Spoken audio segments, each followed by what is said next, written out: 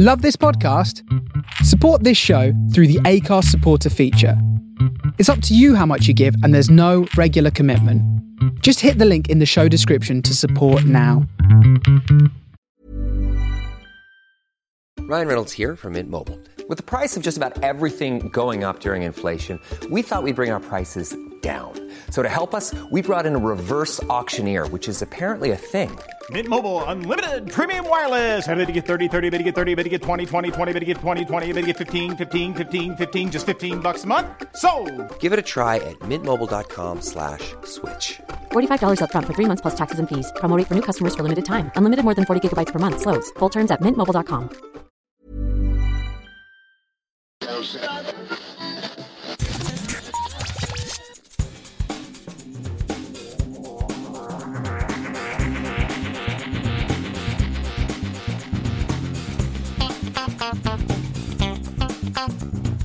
Hello and welcome to episode 333 of Geektown Radio. I am back this week with Gray. How are you doing? Hello, Dave. I'm good. Episode 333. Yes. Excellent. Yes. Had the month 2222. So, why not have episode 333?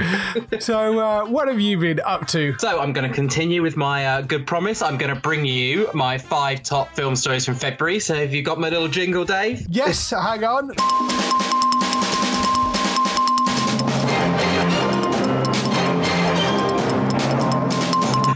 Thank you so much. So yeah, as the Richard film guide of Geektown, choose 5 stories from February, which I felt are worth quickly talking about or nodding to. We may have talked about some of them through other episodes of Geektown, but I feel these are the top 5 stories. So number 1, it was the month of the Oscar nominations, and we are really pleased to see Power of the Dog leading the way. Jane Campion's return to directing and Benedict Cumberbatch as the lead in that film. Up there with June as leading the way with the most nominations. And obviously with Oscars, there are a lot of technical nominations, which we know June has picked up. The Power of the Dog have got a lot of the creative nominations, which includes the acting awards and the directing awards. Yeah. Also on the Oscar news as well, the hosting has finally been announced. It's a 3-way female comedy trio. Wanda Sykes, Amy Schumer and Regina Hall are signed up as the hosts, but also we should recognise Regina Hall for just a fantastic acting as well, not just a complete comedian as well. She has a real sort of range in her as well. Yeah. So that's story number 1, my Oscar story. Yes. My second one, now this has got me the most excited in February. It seems already so long ago, but still talking about it. The Doctor Strange and the Multiverse of Madness dropped in February, and there was a voice. Yes. And there was a voice that everyone hung to, and then people were sharing clips around, and then just a few days later, thankfully confirmed, this Patrick Stewart is going to be appearing. We are all hopeful and we are all wishing, that the diehard fans, there's not everybody in the world, but hoping this is the move towards the X-Men and some explanation of how maybe he appears.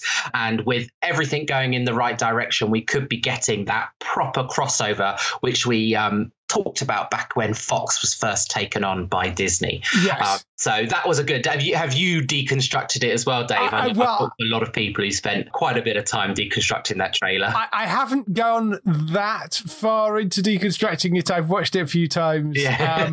I bear in mind I've still not seen Spider-Man yet, so I was a little concerned that things may pop up in that trailer. But Matt sort of said, no, there's nothing really spoilery for Spider-Man in there, so you're okay. Yeah, no. There's a tiny reference, but even I was a bit questionable about if that was clearly a reference to Spider-Man. Yeah, so there was nothing hugely obvious. But yes, this makes sense as a way of bringing the X-Men across. I guess we're going to look at possibly some recasting along the way as well. I mean, we don't know where this film's going to end up, but it's a way of sort of being able to give the Fox X-Men some sort of outing, as well as potentially being able to say, okay, well, you know, that was the multiverse stuff, but we can now recast other people that, you know, suddenly we've got these new X-Men that are in this, or some mixture of new and old, or, you know, so that there is potential for them to be able to mix and match and do things with it. Yeah.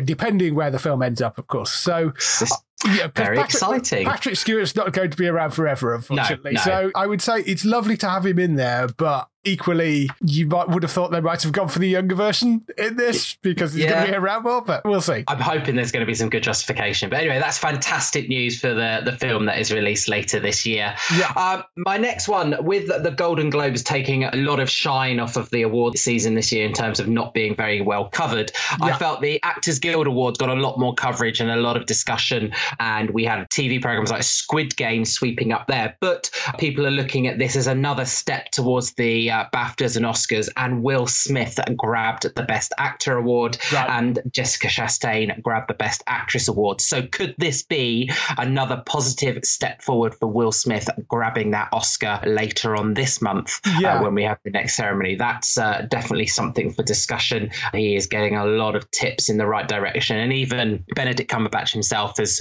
sort of said when he's in a category this strong this year for Best Actor, he's definitely not considering that he's an outright positive chance of a win, even though his film has got the most nominations. So well, absolutely. I mean, you know, Will Smith seems to be doing very, very well. And the fact that the film he's nominated for is about the Williams sisters. And it's a great performance as well from what I hear. I haven't actually seen it yet. But Then story number 4, just to keep you updated on some film news. Indiana Jones 5 has finally wrapped shooting. So that is well in its production phase now. So we would get proper confirmation of that release date and the promos date coming soon. So I'm sure we'll be looking out for a trailer for that dropping very soon. Yeah. And my 5th and final story, very last day of the month, this news story dropped. Someone has obviously been saying Beetlejuice 3 times in a row because there are a chance that it is coming back. At the moment, Winona Ryder and Michael Keaton have signed up. There is no news on Tim Burton at the moment, but it is very, very probable that it will go into production later this autumn, or as the Americans like to call it, this fall. Yes. So we could be seeing Beetlejuice in 2023.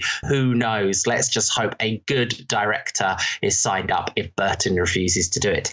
And that, Dave, are my top 5 film stories for February. Yes, there's some good stuff in there, definitely. Yes. I need a little outro jingle for you as well. We'll add that to it. Yeah. Other stuff there, back onto my normal stuff. So during half term, which I had just the week before last, I finished season 2 of Alex Rider finally. That was sitting on my to watch list. Really good, strong program. I just wish it was back on Amazon Prime a little bit more out there. It snuck away on IMDb TV, and it was a bit frustrating. I had to sit through adverts every so often. Yeah, I've seen a few episodes of it because I did interview some of the cast this time around. So I haven't watched the whole thing. I'd seen a few episodes and I completely forgot about it because it was stuck away on IMDb TV. So I need to go watch the rest of it. But I love the first season. I thought they did a wonderful job. So and I really like what I saw of the second season. So really good. I know season 1's come on to All 4 now, and I'm hoping that they're going to continue that relationship, Amazon and All 4, and put Alex season 2 onto All 4 so it can pick up that audience again, because, you know, it's got Vicky McClure in, and that's enough to bring in a lot of the British audience. Well, that is true. Yeah, it's because it's a Sony series. That's why. So it's not directly Amazon. Amazon will have the rights for a certain amount of time exclusively, and then I bet Sony has a deal to be able to sell it on to other places. So I bet that's why it's on All 4. I bet that was a Sony deal. Yeah. Oh, I also watched Before We Die. It was released very much earlier in 2021. It was Leslie Sharp, and it was a noir drama on Channel 4, and it's about the detective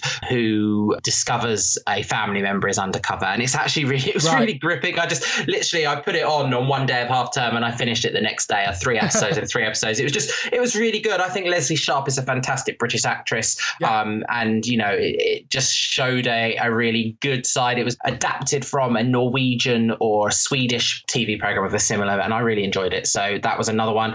And I, just because I had to, everyone was talking about it, I finished And Just Like That before it left the Now TV streaming service, which is the Sex and the City continuation. I was a bit meh about it, to be honest. Well, I can't rave about it. I'm not trashing it completely. I was just a bit meh. That's all I'm going to leave it as. I'm not sure why they had to do it, but you know what? It's an interesting continuation of the story, and there is a lot of nods to trying to modernize our three women, and a lot of what people are calling sort of additions to sort of liberal culture and paying homage to that, and why I think it's right as well. Some of them were a little bit forced, and I felt they were ticking almost too many boxes to try and say we are liberal and forward thinking, and you know, we've listened to all the movements and we're making sure that there is a character within our cast that ticks that. And it was a bit like, I appreciate that. You know, I am definitely for that representation,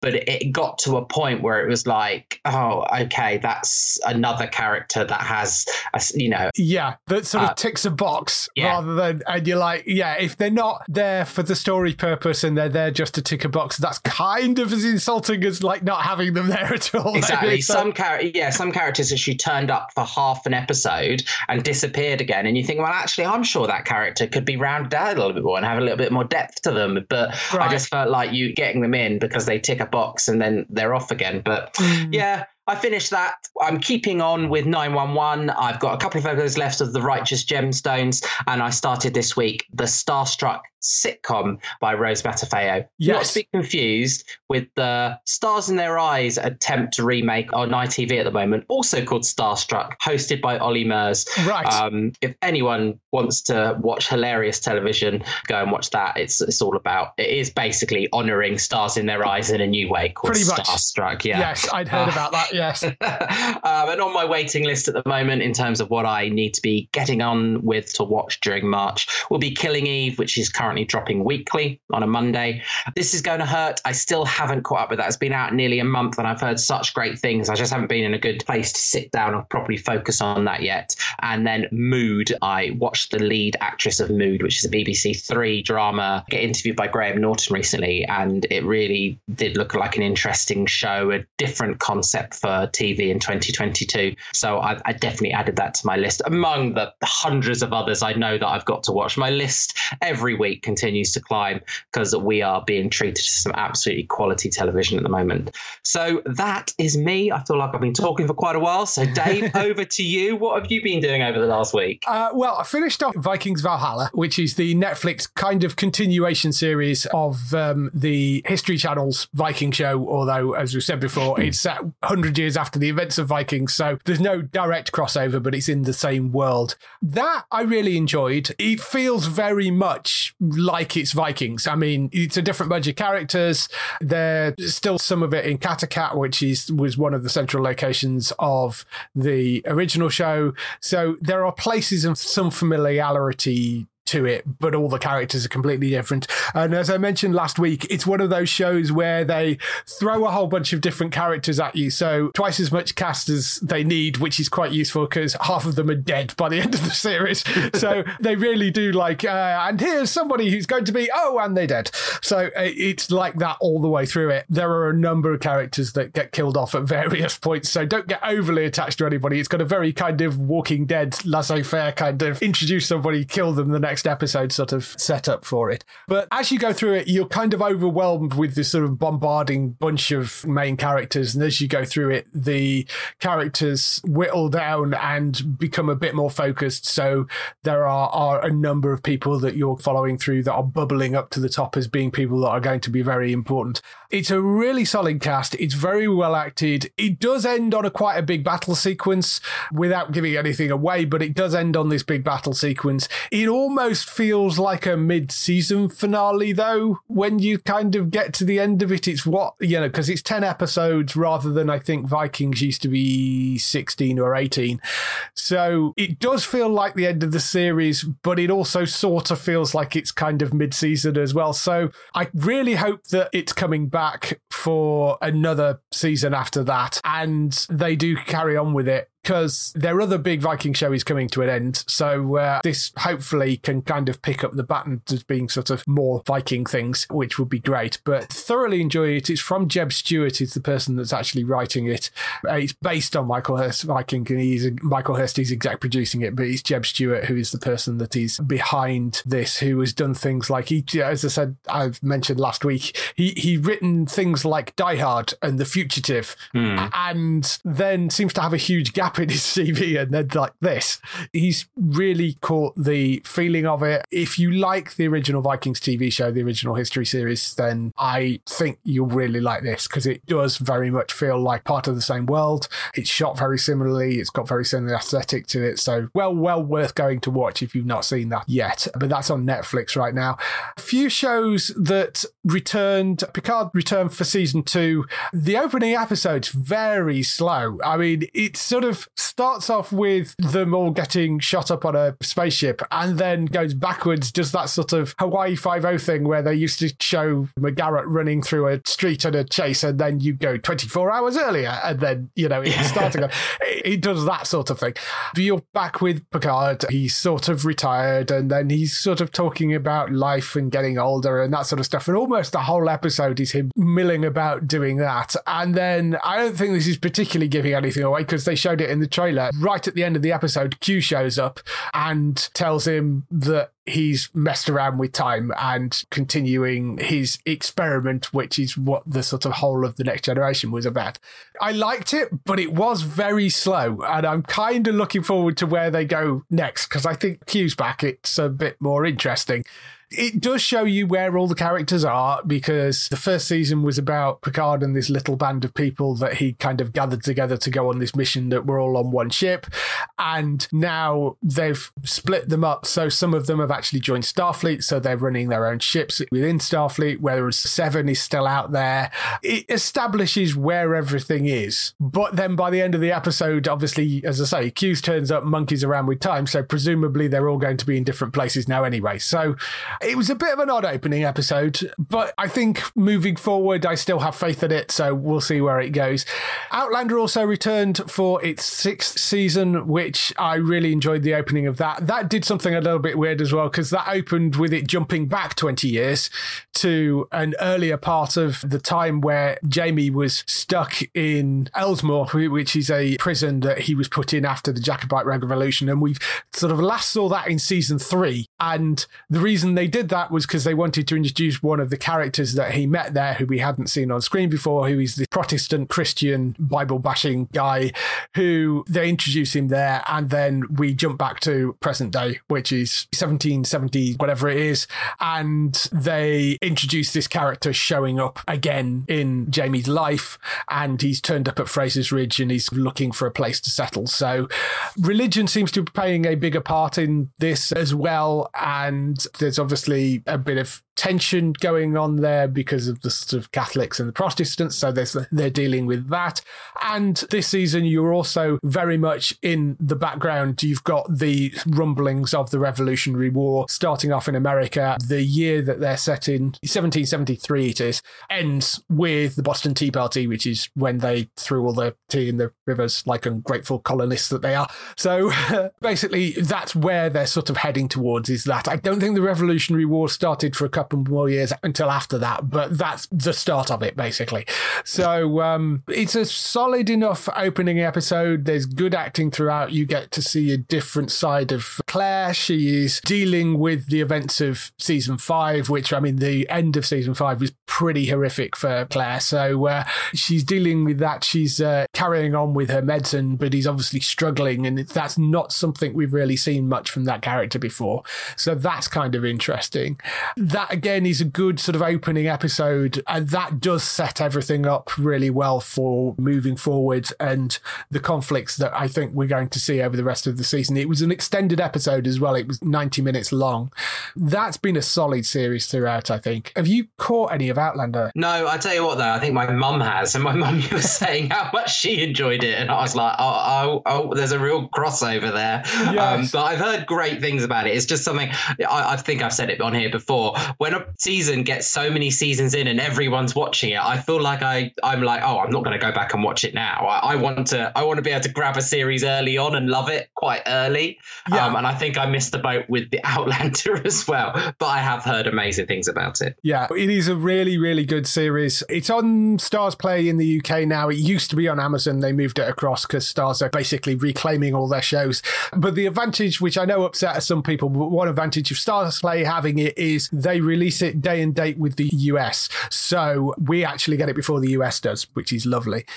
The other thing I watched this week was The Ipcress File, which is a new ITV drama. It's got Joe Cole in it from Peaky Blinders, Tom Hollander as well, Lucy Boynton. It's a really solid cast. It's James Watkins directing from The Woman in Black and John Hodge writing it as well, who he's probably best known for being Danny Boyle's screenwriter. He wrote Shallow Grave, Trainspotting 2, The Beach, all those things. He's the writer behind it. So you know it's going to have a decent story going on. It is, of course, adapted from the novel of the same name, and there's been a film version as well. Stars Joe Cole as Harry Palmer, who is a British corporal who is basically a little bit shady. He's in Germany. He's selling stuff that he shouldn't from the British to the Germans in the East and the West. And he gets arrested. Then this agency, which is not MI5 or MI6, it's a sort of another even shadier agency, are trying to retrieve somebody, and they discover that Harry may have a contact that can point them towards the person that was taken. So they go into the prison and offer to recruit him and say, if you do this, we might be able to help you out and get you out of prison. And it sort of goes on from there. Joe Cole's incredibly likeable as Harry Palmer. He's got that sort of cheeky London chappy thing going on really, really well. And that works wonderfully. He's great in the lead role. Tom Hollander is playing the major who is in charge of this shady organisation. I mean, Tom Hollander's been in a whole bunch of things, from things like The King's Man, Night Manager, of course, was one of the big things, Taboo. He was in Rev, one of my favourites. Oh, yes, of course. Yes, Rev with Olivia Colman. Yes, Rev, he was in as well. So he's been in a whole bunch of different things. He's wonderful. Lucy Boynton, I don't know as well, but I know the name. The name is very familiar. I think she's been in episodes of Endeavour. She was in a thing called The Politician, which is the Ryan Murphy thing on Netflix. Yes, I know she is now. She's a younger actress who is in The Politician. She looked like she would come across as a mean girl type actress. Right. She was actually quite a caring actress. She's quite a good actress. Is she British as well, or is that British American? So she's a mixture of the two. You wouldn't know. I mean, I don't know what her natural accent is, but certainly, I mean, she's very British in this. She was in Bohemian Rhapsody as well. She played Mary Austin. So she's been in quite a lot of stuff, but she's great as well. She plays this another agent, and he's quite witty and somewhat sarcastic, and he's sort of dealing with Harry Palmer in this as well. It's a good opening, solid cast. Really enjoyed the first episode of it. It's going out weekly on ITV. I have to watch the rest of it to know how good it is. I don't know how many episodes it is. I suspect it's the usual kind of 6 or so, I would have thought, but certainly worth a look. Well written, well acted, good solid cast, decent direction on it. Definitely one to go and look for, but that's the Ipcress Files if you want to go and check that out, and that is on ITV. So that's all the stuff we've been doing this week. Let's move on to some TV and film news.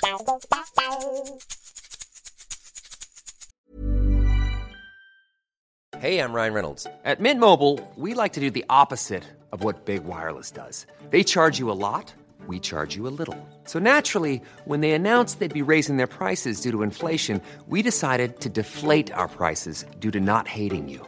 That's right. We're cutting the price of Mint Unlimited from $30 a month to just $15 a month. Give it a try at mintmobile.com/switch. $45 up front for 3 months plus taxes and fees. Promo rate for new customers for limited time. Unlimited more than 40 gigabytes per month. Slows full terms at mintmobile.com. We kick off the TV and film news with the renewals, cancellations and pickups. There are a few cancellations.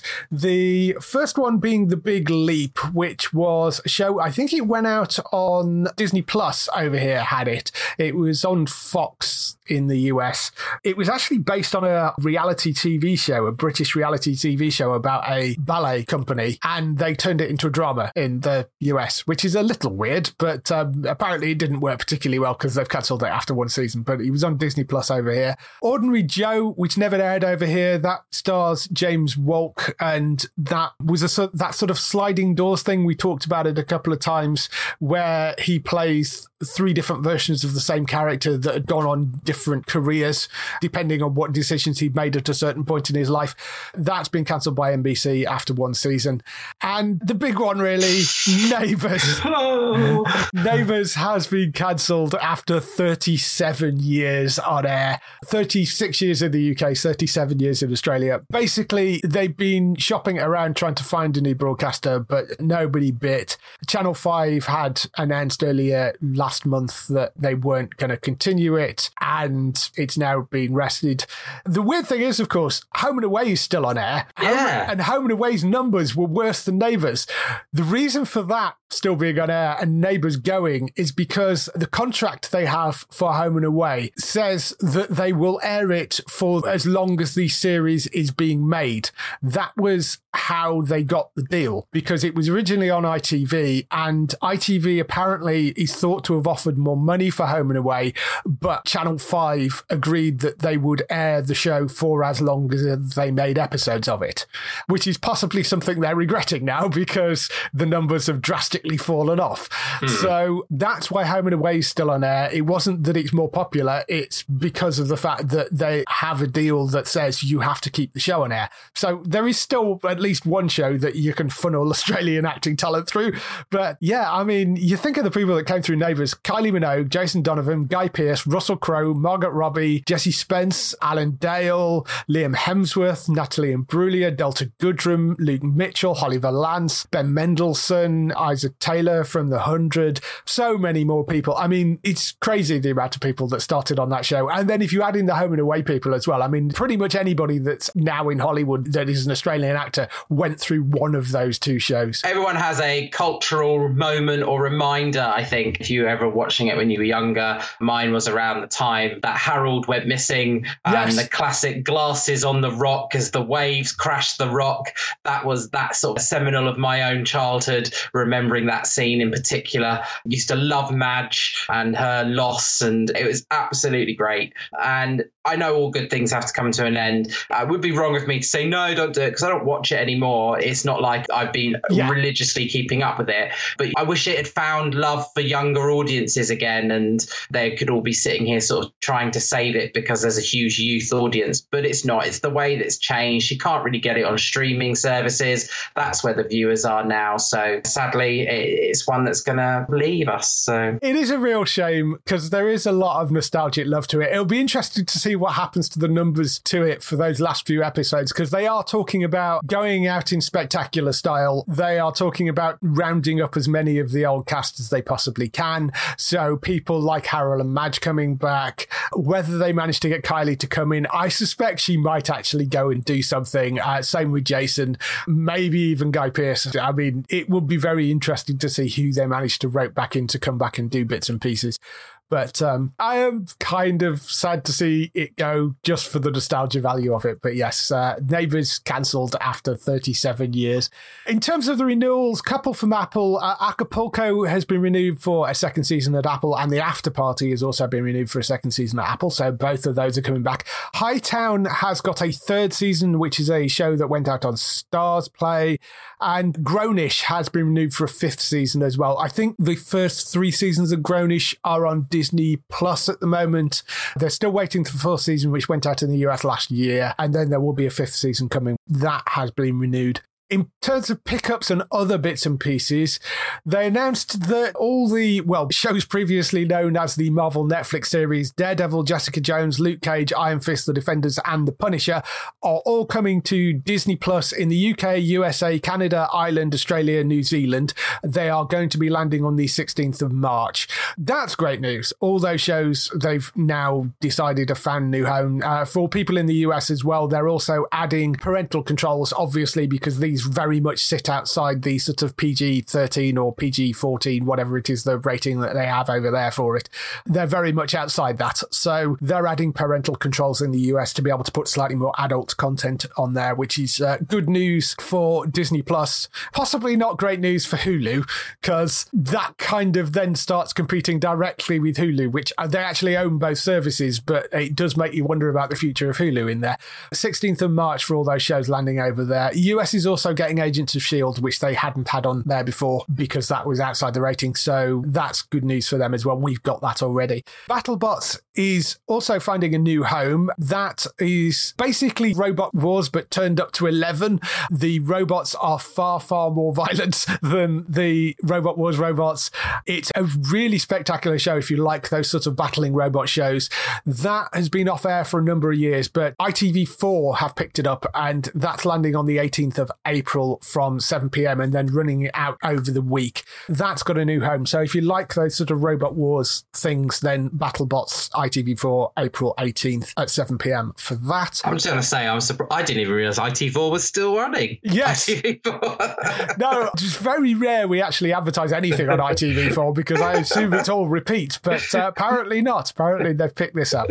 Russian Doll, they've announced the second season for that. That was brilliant, the first season of that. Yeah, really good. Wednesday, 20th of April, that's landing on Netflix. I'm very much looking forward to that. The format will be slightly different. It's still playing around with time, but they're not, I don't think, stuck in a time loop this time around.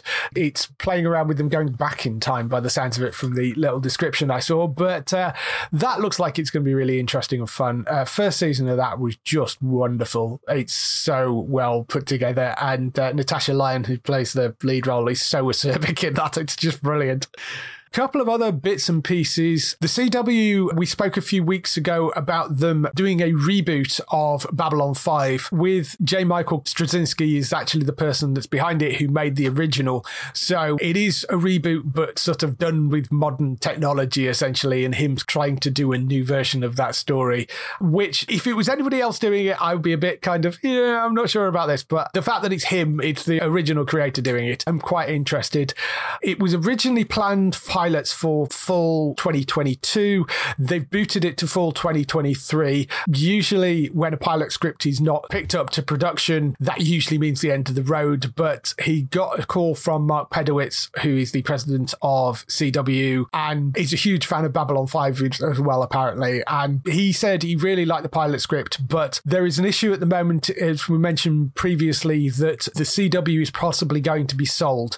And because of that, they've decided that they don't want to risk this getting mixed up in all of that stuff. So they booted it to next year to give it a bit more breathing room. But he did call the pilot a damn fine script, apparently. So it's looking promising. It's still in active development. It's just going to take a little longer for it potentially to come to screen, assuming they do pick it up. The chances are that what will happen is if the CW gets sold, they will probably do it for HBO Max instead. I think that's probably what they're looking at. But they're just hedging their bets a little bit because they don't want it to get caught up in the CW sale, assuming that goes ahead.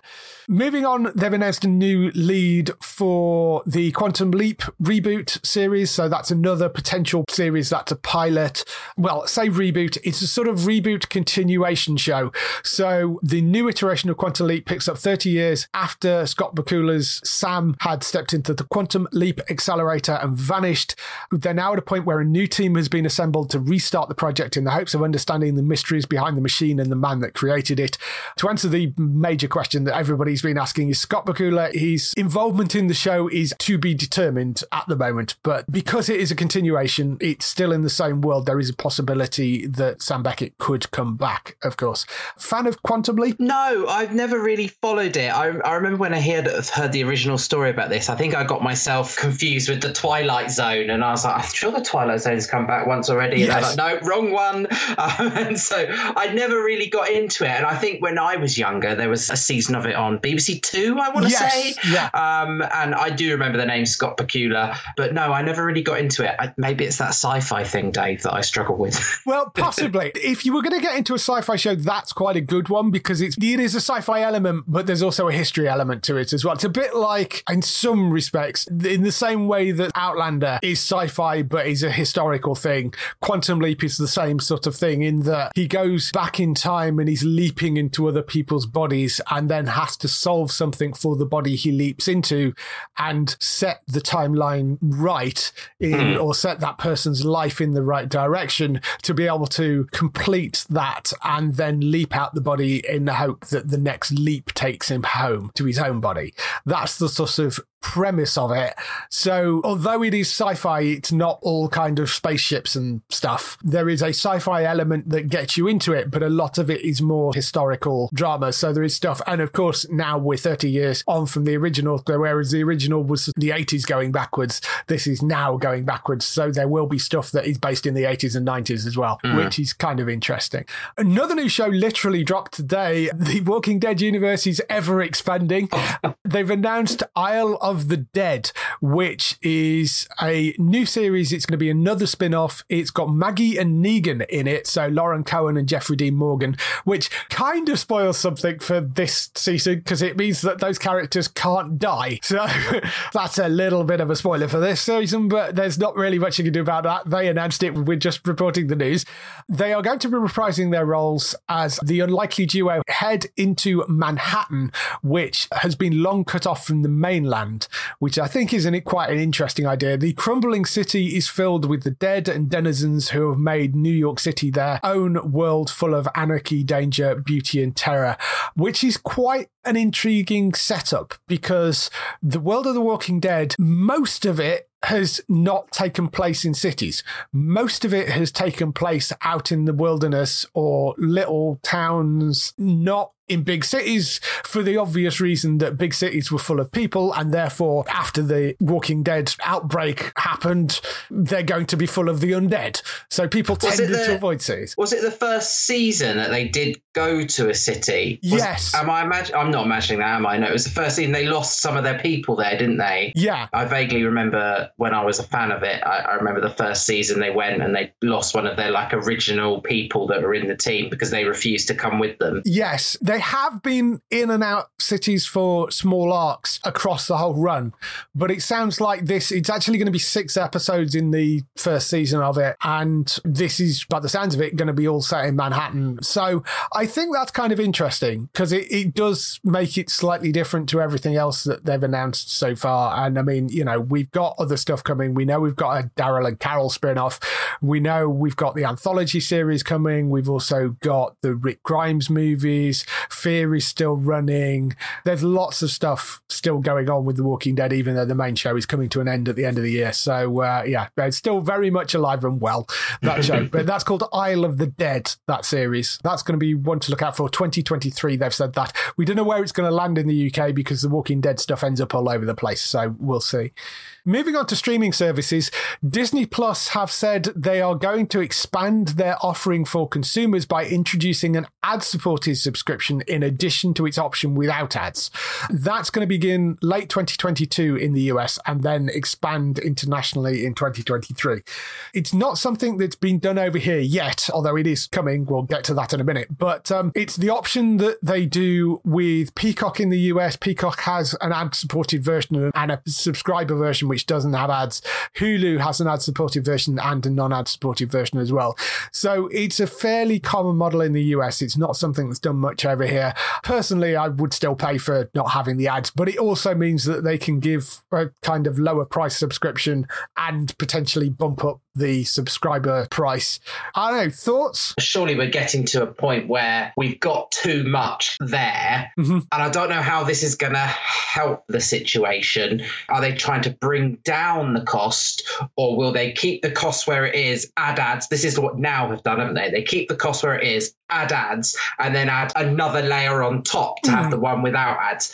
It depends what they're doing. If they're going to add a discounted entry that will come with ads, that could be appealing for people who are just at their capacity with streaming sites. But if they're just going to do the Now approach, which is, this month ads start appearing. You want to get rid of ads? Well, you just have to pay this much extra.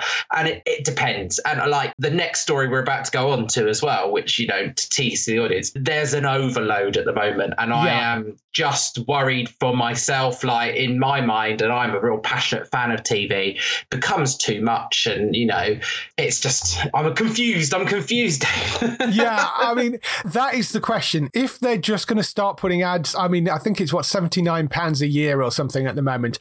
If they're just going to start adding ads to that £79 package and then say, you've got to pay £100 a year for no ads, that'll be very annoying. If they're going to drop it to say, £59 a year for ads and then £89 a year year for no ads, then okay, if you kind of remove the current price point and then split it so there is a lower one and a higher one, that I'm okay with. But if they're just going to throw ads into what people are currently paying and then put another price on top, which is what you say Now TV did, that is less okay. So we'll see. They haven't announced pricing yet, so we'll see what they do with it. Sticking with that format, just before that story dropped, ITV in the UK announced that they are going to be launching a new streaming service, which is called ITVX, which, as somebody said in the comments the first time I saw that, I thought they were launching an adult channel. But ITVX is going to be the new name of their streaming service. That is going to have ad-supported and paid subscription service options as well. It says it's the first UK service to do this, but then you've just said that Now TV are doing it, apparently, aren't they? Well, yeah, I suppose, are they trying to say they're totally free, but all four do that? But all four have that. Totally free with ads. Yeah, totally free, and you can pay to remove the ads, can't you, with all four? Yeah. I think they also have an option. So they're trying to say that they're with the first service to do this in the UK, but I don't think they are. But they're going to have two options. Their ad-supported service will be completely free, and then there is a paid subscription option. The paid subscription option will also come with BritBox. So if you're already a BritBox subscriber, and this is a few quid more, then it's possibly worth doing it through this rather than just getting BritBox. But essentially what they're doing is they're merging ITV Hub and BritBox into one. What they've done is they've bought the BBC share out of BritBox UK, although they have organised a content supply deal. So the BBC shows which are on BritBox are staying on BritBox. So the BBC are still providing content to it, but they no longer have shares in BritBox UK. BritBox will still be a thing internationally, and BBC and ITV are still got shares together internationally. They are also adopting a digital first approach, which is what AMC do with AMC Plus in the US, in that they drop the shows onto AMC Plus early and then put them out on AMC as a broadcast channel. The gap in the US for AMC tends to be about a week. What ITV are saying is it could be a few months between them doing that. So they've announced a limited series called Spy Among Us, which has Damian Lewis and Guy Pearce in it, based on a novel by Ben McIntyre. It's going to premiere on ITVX about 6 to 9 months before it actually goes out on the linear broadcast. That's how they're planning on trying to draw people to streaming for this. That drama follows the defection of a notorious British intelligence officer and a KBG double agent, King Philby, played by Pearce, through the lens of his complex relationship with MI6 colleague and close friend Nicholas Elliott, played by Lewis. The show examines the espionage through their friendship and the fallout which affects the East-West relations to this day. I mean, that sounds like it could be quite a good show, but if you want to see it first, you're going to have to watch it on ITVX. Although, as they say, that is going to be free with ads if you want to go and watch it with ads, or if you get the subscription, you'll be able to watch it without ads. That's one of the shows. The other things are things that they had already announced, which are things like Nolly, which is the rise and fall of the Crossroads star Nolly Gordon, starring Helena Bonham Carter. That's from Russell T Davies. Confessions of Fanny Langdon, which is an adaptation of the Sarah Collins period drama set around a slave turned maid who is accused of murdering the family she loved and worked for. Three Little Birds, which is a 6-part drama written by Selene Henry, inspired by his mother's stories about leaving Jamaica in the 1950s for Britain. Litvinenko, which is the 4-part drama starring David Tennant about Alexander Litvinenko and the poisoning as well. They're also adding in a couple of other interesting things. They've got a feature-length film for Plebs, was one of the things that they said they were doing. So if you're a fan of Plebs, there is a film coming, which will go on ITVX. The Case Against Cosby, which is a documentary about Bill Cosby, obviously, and A Year on Planet Earth, which is a natural history series. There's also a huge back catalogue of things like Broadchurch, Brighthead Revisited, Victoria, Quiz, Unforgotten, Love Island, randomly. They've also picked up some US shows as well, which are airing here for the first time. The Sex Lives of College Girls, which is a HBO Max series, and CW series All American are both being picked up for that. as well as they've got the OC, One Tree Hill coming on there, select series of the 100 Supernatural and Veronica Mars, apparently. So not the entire thing. Presumably it's like the first 3 seasons or the first 6 seasons or whatever. I don't know why they've not got all of it. Presumably the rights are somewhere else. But yes, there's that coming. So, I mean, they're saying there's going to be thousands of hours of content on ITVX when it launches. Well, if they have been holding this off for a while to improve the quality of their platform, then good. Because I've moaned about it. I know Matt has moaned about it. The usability of the platform, and what I've also learned, how it changes between different smart TVs and online and iPads. It's just one of the most ridiculous, clunky, platforms out there. I hate it. It's one of the worst. Yeah. If they've been background working on that to make it the best option ever for streaming, good on them. I'll sign up. I'll join them. I love a lot of ITV programs. Like, I can't imagine watching things like Ant and Dec with all the adverts in it. I prefer to pay that extra bit a month and have ITV Hub Plus, where I can just watch it purely, no adverts, and I'll do that. But it's so clunky that every time I go in, I have to research for Ant and Dec. And everything is in alphabetical order. So if I wanted to watch something beginning with W, I either have to go to the search or I just have to keep clicking the page until I get down to W. It's just, yeah. Hopefully they've spent their money wisely and I'll be up for it. Good British home television. It's safe. It's high quality. Could be good. But please sort out the platform, ITV. Make sure it's better. Mind you, the Amazon platform is horrible as well. Yeah. And if you've got the money of Amazon and you still can't sort it out, I don't hold a huge amount of hope for ITVX. I mean, why they can't get decent UX designers on this, given, before I started all this, that was what I did, was designed interfaces. And it kills me whenever I have to use interfaces that are just terribly designed. The Amazon one is terrible. The Netflix one is pretty decent.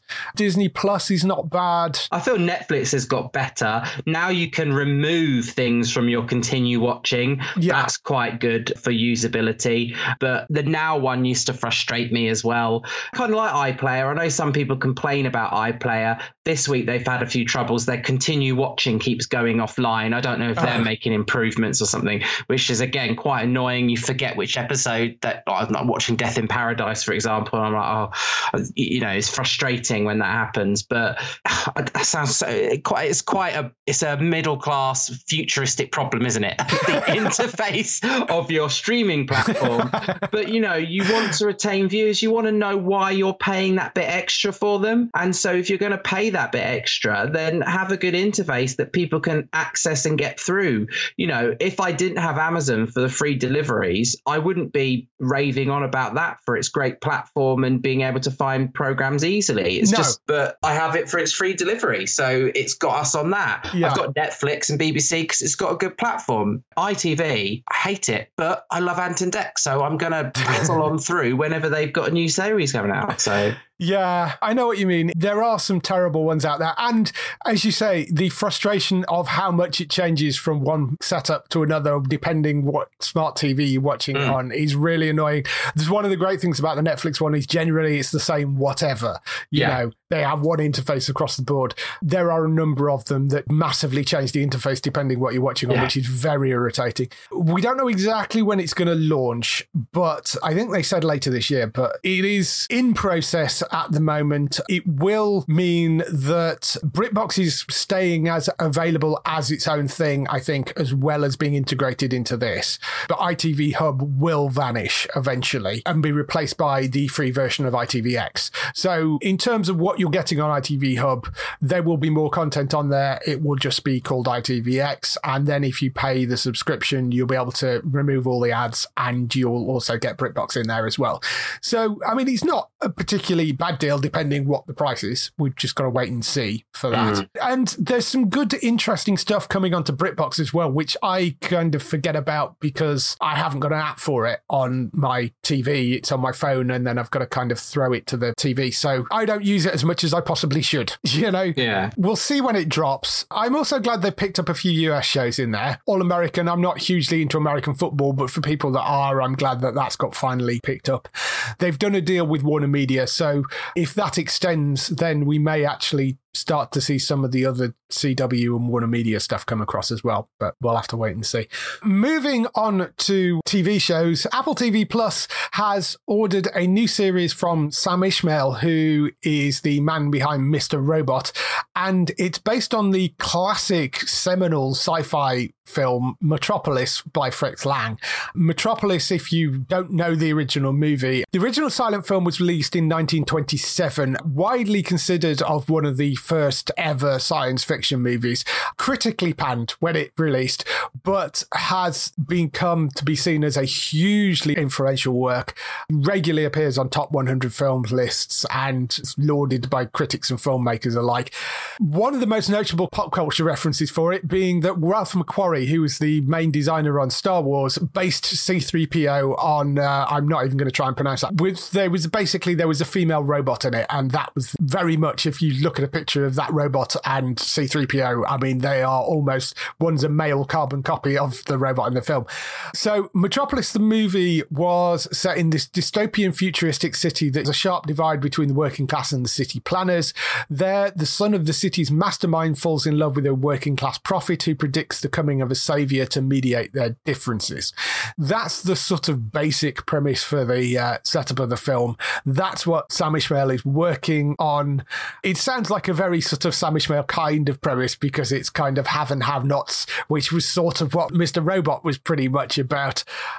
Sam's been keeping himself fairly busy as well since Mr. Robot ended. He's got this Watergate scandal TV series coming up for Starz called Gaslit as well. He's also developing a continuation series of the Battlestar Galactica as well for Peacock. And he made Briar Patch, which was a very overlooked series which went out on the USA Network, and the Amazon series Homecoming as well. So he's been keeping quite busy. You, as somebody that teaches film, I'm sure are very aware of Metropolis. Yes, when I first actually became a teacher all those many, many moons ago, I was taught Metropolis in terms of an element of how we should use it as teaching when we were teaching the sci-fi genre. Yeah. And then I would teach that down to my A-level students in particular when they're looking for like how sci-fi tropes were first developed. And I was looking at the phrasing of that robot, and I want to say it's because it's German, it's Maschinenmensch. Yes, so, there you go. And of course, back in that time, you always look for the villains in programs are normally based on the culture that we're most scared of in the Western world. So they had that whole idea of the German robots and taking over the city. And we talked about that as well. But yeah, I remember it, and I do like Ishmael's work. I did watch the first season of Homecoming in particular, which I really enjoyed. Yeah, I would be really excited to see this. I know it's sci-fi, Dave. You'll probably listen to me skeptically, but because it sort of honours a bit of my own film teaching, that could be really interesting. Yeah, this is the sort of stuff that Apple TV do very, very, very well. If there's anywhere for it to land, I think Apple or Amazon are the people that are producing some of the higher quality streaming dramas, certainly, but Apple have just been knocking it out of the park. I mean, there's rarely a bad show on Apple.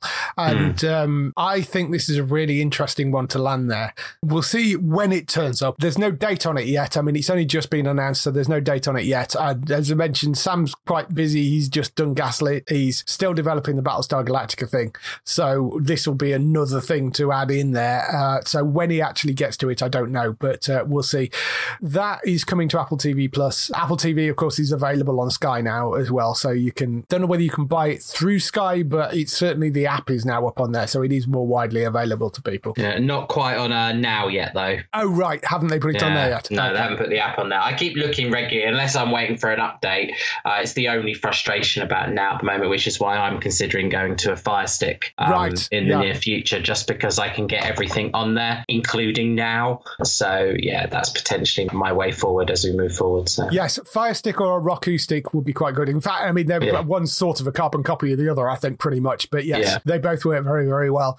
Couple of other little stories. One of the sort of an update of something we mentioned previously, Futurama. We were talking about a few weeks ago, and they announced that was coming back for a new season, or 20 episodes, I think they've ordered so far. That's coming back onto Hulu. One of the things that was announced at the time was John DiMaggio, who voices Bender, hadn't signed on because he was upset by the amount of money. He didn't think that it was reasonable what they were offering. And we said at the time that I think is probably a negotiation tactic, and I'm sure he'll come back at some point. And last week they announced that what they're calling #Bendergate is now over. He is coming back. They've sorted out their differences. I don't know what they've actually settled on, but he is returning as Bender, as the voice, which I'm very, very happy about, because it wouldn't have been right really to bring the show back with somebody else voicing Bender, because although you can have other people come in and do the voice for that character, I think there is a certain point where, much like The Simpsons, those people embody that character as well. And there are things that they do vocally that just are them, and just wouldn't have been right to have a big character like Bender come back without DiMaggio doing it. So I'm glad they've sorted out their differences, and he will be coming back.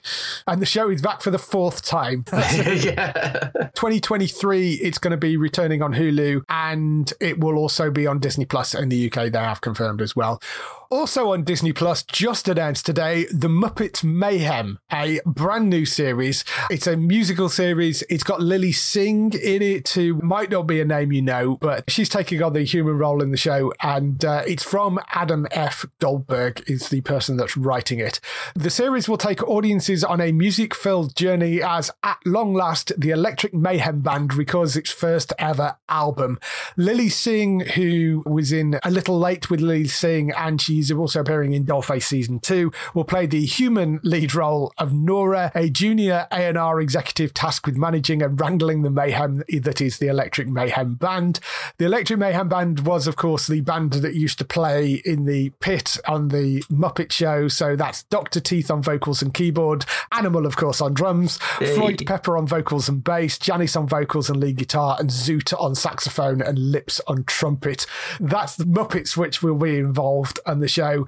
The series is written by the Goldbergs creator Adam F. Goldberg, alongside Bill Barretta, who was involved in the Muppets and the brilliant Muppets Haunted Mansion, which is fantastic if you've not seen that, and Jeff Yorks as well. They developed the series and are writing it based on characters from Jim Henson. That's the people behind it. Muppets from the guy behind the Goldbergs, I think, sounds like a really interesting idea. I love the Muppets, and I do love the Goldbergs as well, so I wonder if it teams up quite right for me. I did watch the last Muppets one, and as childish as it was, it is great to have a background television, isn't it? It's quite a harmless fun to watch. So yeah, definitely probably would tune into that. Yeah, they've actually seemed to have found their feet again. I mean, Muppets Now, I thought, was a great show. That was the one where they had Scooter uploading like various clips, and they had random things like the Swedish chef doing a cooking challenge show with Danny Trejo. Just all sorts of bizarre random stuff on that. And that was all ad-libbed as well, which was just brilliant. And the Muppets Haunted Mansion, I think, is one of the best things they've done in a very, very long time. They've really, really found their feet, I think, again. And Bill Barretta, being one of the people behind the Muppets Haunted Mansion, I think he's a good, solid person, as somebody that knows the Muppets, to team up with Adam Goldberg for this as well. So I'm really looking forward to this. I don't really know Lily Singh particularly. As I say, she's appearing in Dollface Season 2. She, I think, is a YouTube star who kind of blew up really huge, which is probably why I haven't heard of her, because I don't really follow YouTube people. But yes, if she's in Dollface, which was a great series, she's quite popular anyway. I think she sounds like she's probably quite a good fit for working with the Muppets as well. So yeah, this will be quite interesting. I think 2023 probably that's going to land, but we'll see how it goes. But yes, that was announced today as well. So I'm looking forward to that. That's all the news we've got for this week. Just some highlights for next week on TV. highlights for next week, we kick off with the 5th and final season of The Last Kingdom, which is the other Vikings show, although they have got a movie coming afterwards, I think. But that's coming to Netflix on the 9th of March.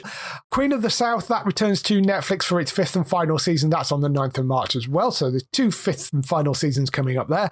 My Brilliant Friend, that is HBO's first foreign language miniseries based on a best-selling book. That returns for its 3rd season. That's coming to Sky Atlantic on the 10th of March at 9 p.m. The brilliant, wonderful Upload from Greg Daniels starring Robbie Amell, that comes on the 11th of March to Prime Video. I'm really looking forward to that because I loved the first series of that. Was hilarious.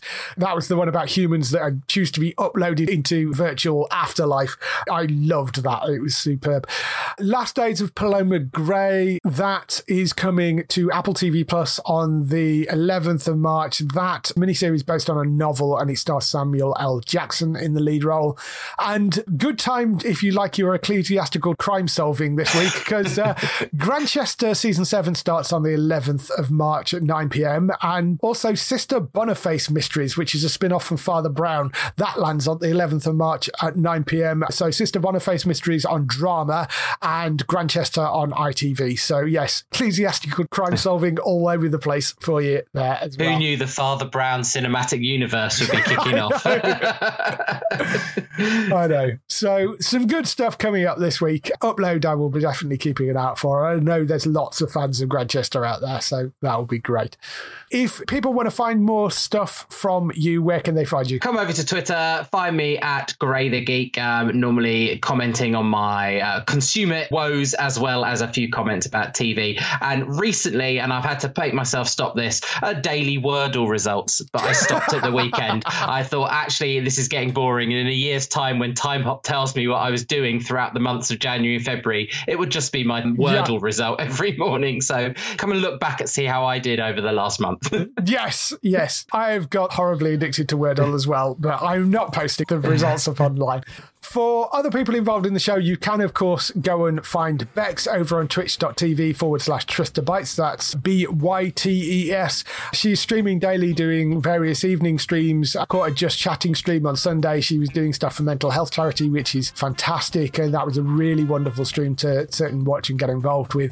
She's doing lots of other charity streams as well as retro gaming and Just Talking streams and the Tomb Failure stream. And there's lots of stuff going over. So go and check out Bex over on Trista Bytes. She is wonderful, doing a great job over there. Matt, of course, you can find at entertainmenttalk.org for lots and lots more podcasts, including the Walking Dead podcast, which we're doing on Wednesdays over there. And no doubt we'll be talking a bit more depth about the expanding of the Walking Dead universe in that show. And Daryl, you can find at HollywoodNorthNews.net for all the shows that you love, which are shot in Canada. For us, you can go to the website at geektown.co.uk throughout the week and see all the latest air date information. If you want to get in touch with your questions or comments, email us on podcast@geektown.co.uk. Leave a message on the website post. Find us at Geektown on Twitter, on Facebook at facebook.com/Geektown, on YouTube at youtube.com/Geektown, and on Instagram at Geektown UK. That is everything. We shall see you next week. Bye-bye. Bye-bye.